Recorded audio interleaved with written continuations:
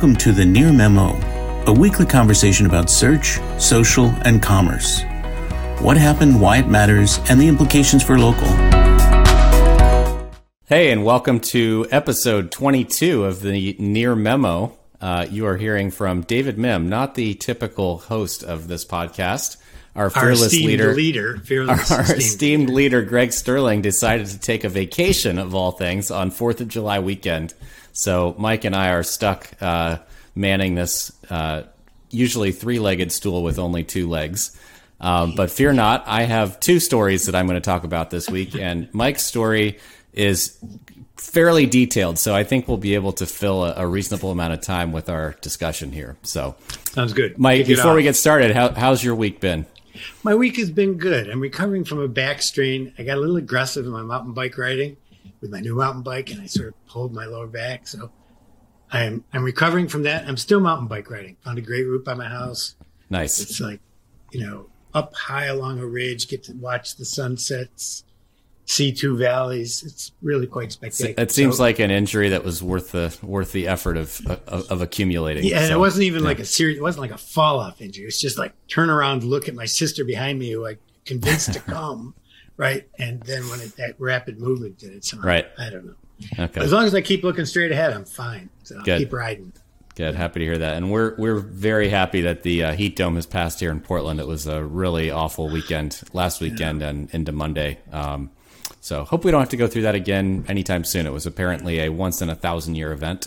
And I hope it's not a once in a decade event. So I hope it's not once in a more often than that event. No, I know. For sure. No. God, terrible. All right. Well, with that, we'll move on to the story. So there were a couple of items this week. I'll start with the big one, at least to me, which was Facebook's release of Bulletin, Bulletin.com. Ironically enough, one of the names that I was considering for Tidings back before I started it 4 or 5 years ago. I didn't have quite the cash that I'm sure Facebook shelled out for such a prominent single word domain, but they've done a nice job, I think, with the execution just based on what's out there right now. So it's essentially a newsletter product that runs on Facebook's sort of infrastructure, and at least based on what I was able to see on the public site, somehow weaves in Facebook comments into the newsletter product. So it lets you publish, grow an audience, and engage your audience, kind of all on the Facebook ecosystem. And this has been rumored to be coming out for quite a while. Even back shortly after, I think, the Twitter announcement of acquiring Revue, REVUE, Facebook was rumored to be already working on this product. Comes on the heels of a lot of... Go ahead, Mike. Oh, well, I was just curious. Obviously, it's Facebook's ecosystem, so the big question for me is who owns the customer relationship? Right. Exactly, which is always the question with any of these platform products, for sure. I was going to say, just really quickly, though, that comes on the heels of a lot of angst. There's probably better German word for it, but around Substack and its sort of conflict of interest around promoting certain authors and paying authors advances and all that. But it strikes me that that both Facebook with Bulletin and Twitter with Revue are actually provide, and actually I should also mention LinkedIn's newsletter product operates in a very similar manner, that running your newsletter on a major media platform where commentary is driven from that social platform, and the outcome of that commentary can help your newsletter perform better in organic feeds on each platform, right? So if you think about how Facebook's newsfeed algorithm works, right? The more engagement, the more comments a given thing gets, even if it's from a business or a brand, the more likely that is to show up in the feeds of people who are following that business or brand. How does that work with a paid product?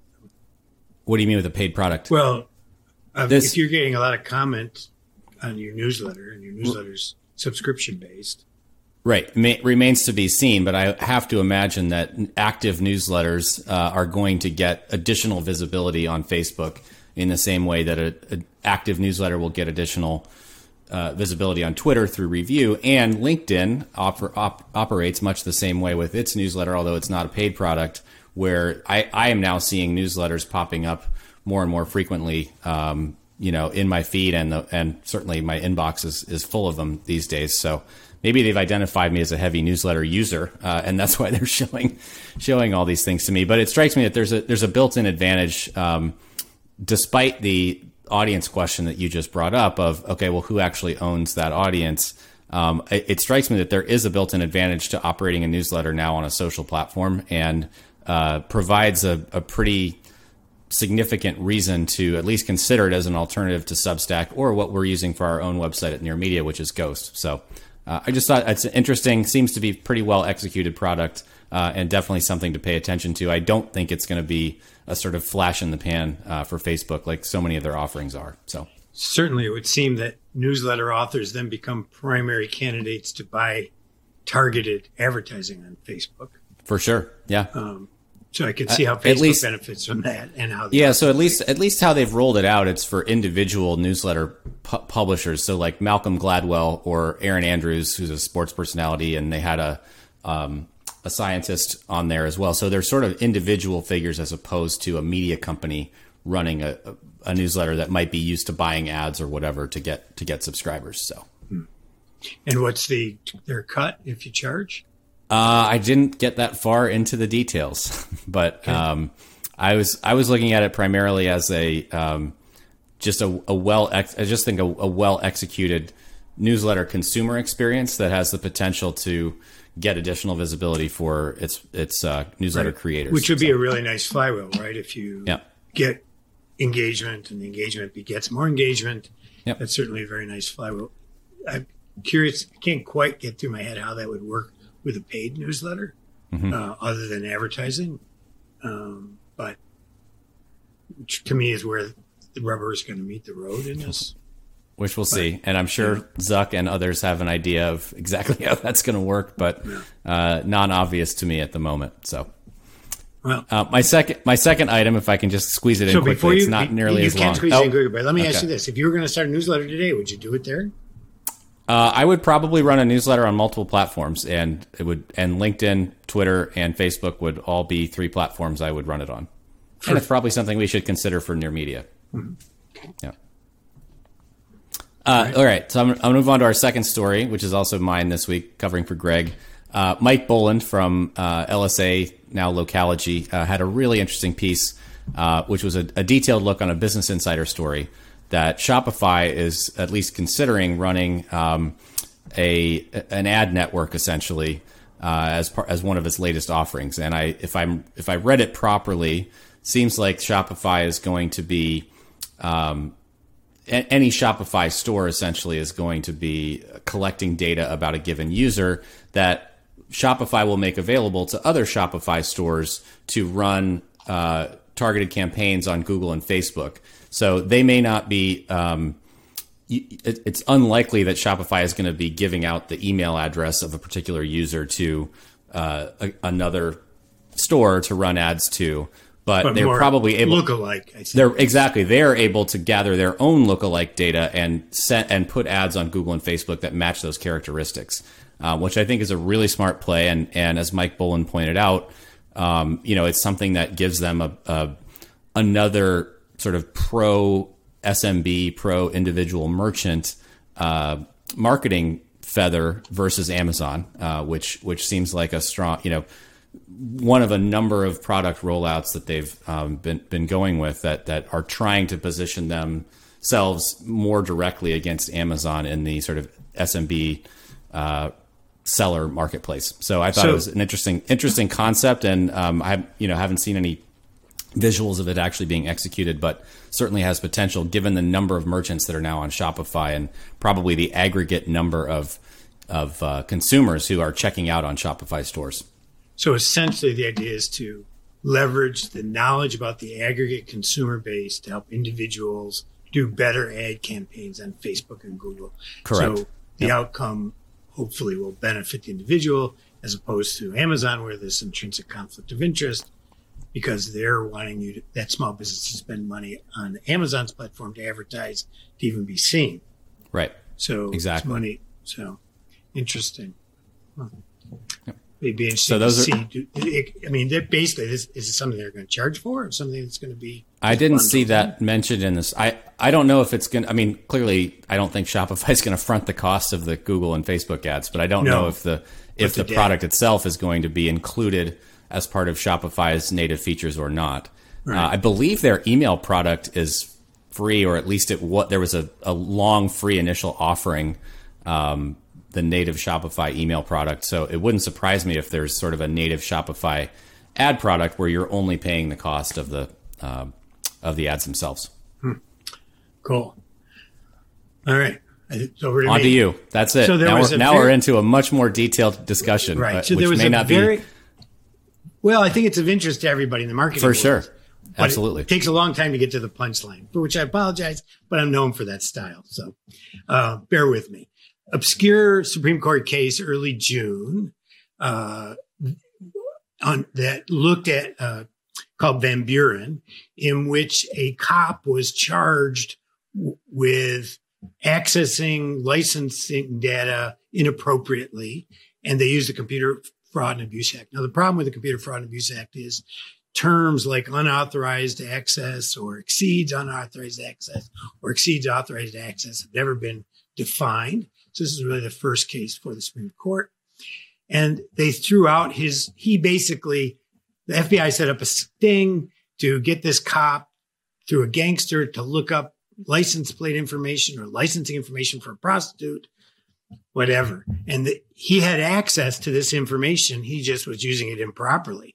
And they declared that that case would be thrown out, or any charges based on the Computer Fraud Abuse Act were thrown out. So as a result of that, though, LinkedIn and Microsoft requested that the Supreme Court throw out the Ninth Court's decision that allowed HiQ to scrape LinkedIn's data because they want to retry that. So essentially, in 2019, the Ninth Court determined that it was okay to scrape public data because you were already authorized to see it. So there was no unauthorized access. There wasn't any, and no distinction between a human being and a computer accessing public information. That's correct. But the question that this raised is whether LinkedIn telling HiQ, sending them a cease and desist order, and attempting to create barriers to the bots and having a terms of service is enough to create unauthorized access. So it's a slightly different area of the Computer Fraud and Abuse Act that was looked at.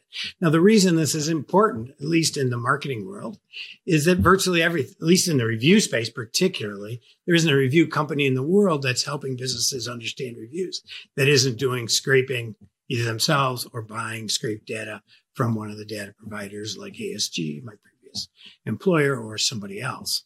And virtually every report that we looked at, that you look at, ranking and all these other things, are all based on scraped data.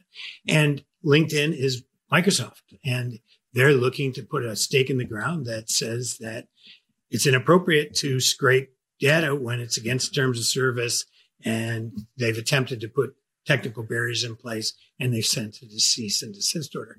Now, if it requires all three things, it means that scraping might still happen, but at a lower level. But it puts at risk many aspects of the marketing ecosystem. And I think that the HiQ LinkedIn case is one that is worth following, that I've been following for 2 years, because there's never been a decision whether it's legal to scrape public data or not. And so everybody does it. Google basically doesn't discourage it. If your volume gets too high with Google, they'll put in place some IP blocks, and they're pretty good at it, from what I understand. If you get too much volume, but they tolerate it. I don't know, who else uses scraping? Who else gets scraped? Obviously, all the review sites, but what other marketing platforms need scraping besides ranking and reviews? Ads get scraped all the time, right? SEMrush has an entire ecosystem product built around scraping Google Ads and estimating costs and all of that stuff. So, it feels like agreed that like there's it has the potential for major implications for a lot of MarTech and AdTech tools. I think my question, not that I expect you to answer it, but a question I have for the universe is the extent to which some of these ongoing antitrust cases will impact how much data these big tech companies are required to share with competitors in order to maintain a healthy ecosystem. It would be ironic if Yelp were required to share public review data. Right, exactly. And at what level, is revenue the sort of threshold that kicks in when companies are required to share or not? Is every company required to share any publicly accessible data with any other company? I do think that it's a viable way for the DOJ to ensure a more healthy product ecosystem is to force some of these larger tech companies to share more of the data or allow users essentially to share that data across multiple products. So, although you run this risk, much like that happened in Europe, where all the big companies are thus favored. For example, let's take Yelp, which currently requires an agreement that costs at least $25,000 a month to get access to copyright information, i.e. a review that they don't own. And as part of that agreement, you have to agree not to solicit reviews at Google or Facebook or Yelp. For you have to pay them $25,000. That's right. I forgot the policeman of the internet mindset. Right. Yeah. So let's say that becomes the only way that they're made to make this publicly available, but they can charge for it. Then all of a sudden, smaller and startup companies can't access that public information that they don't own, that Yelp doesn't own the copyright to, and it could have egregious outcomes if implemented improperly in terms of limiting the ability for creative uses of data that should be part and parcel of what the internet's all about. But we'll see. Agreed. So we'll have to see how that case turns out. And who do you subscribe to for these legal updates? It feels like this is a regular recurring topic here on the Near Memo. One is Eric Goldman, but he didn't talk about this one yet. And then I subscribe to the FTC feed, which is very interesting. And they just laid down yesterday a whole new set of sort of put stakes in the ground around enforcement and antitrust that been a long time coming, that will again allow them to look at issues of competitive harm that they haven't been able to look at before. And I can't remember where this one popped up, but I'm sure Goldman will cover this at some point when it gets retried. Yes. So if you're looking for just general internet law, Eric Goldman's the place to go. And then the FTC is very good because clearly they're much more activist this term, and it'll be very interesting to watch them over the next couple of years because the Democrats have a 3-2 majority. All three Democrats are very progressive and assertive, consumer, competitive, antitrust in favor of broader antitrust interpretation. So the legal area is going to heat up and it's going to affect us all. So I think it's worth paying attention to. Absolutely. And not that was a particularly negative story, but we do like to end on a positive note, which despite my internal inclinations to just sort of not, but right. I'll go with it. So we do want to wish Greg a really happy 4th of July weekend and wish all of you guys a happy 4th of July weekend. Happy Canada Day, I think, to our Canadian listeners, which is a little bit more of a last week story, but just seems like there's a lot more to celebrate this year. And we hope that you guys all have a really happy weekend spent with friends, family, maybe even get outdoors if the weather is okay in your neck of the woods. So that's what I will end on that happy note. Friends, family, and bike riding. So we're and it looks like good weather. So yeah. All right. Great. Well, we hope it's nice wherever you are, and have a terrific weekend. And Greg will be back we'll have the full Three Amigo squad back next Friday. Thanks for joining us. Thanks for joining David, Mike, and Greg. To stay on top of the latest developments in local, subscribe to our newsletter at nearmedia.co. We'll see you next week.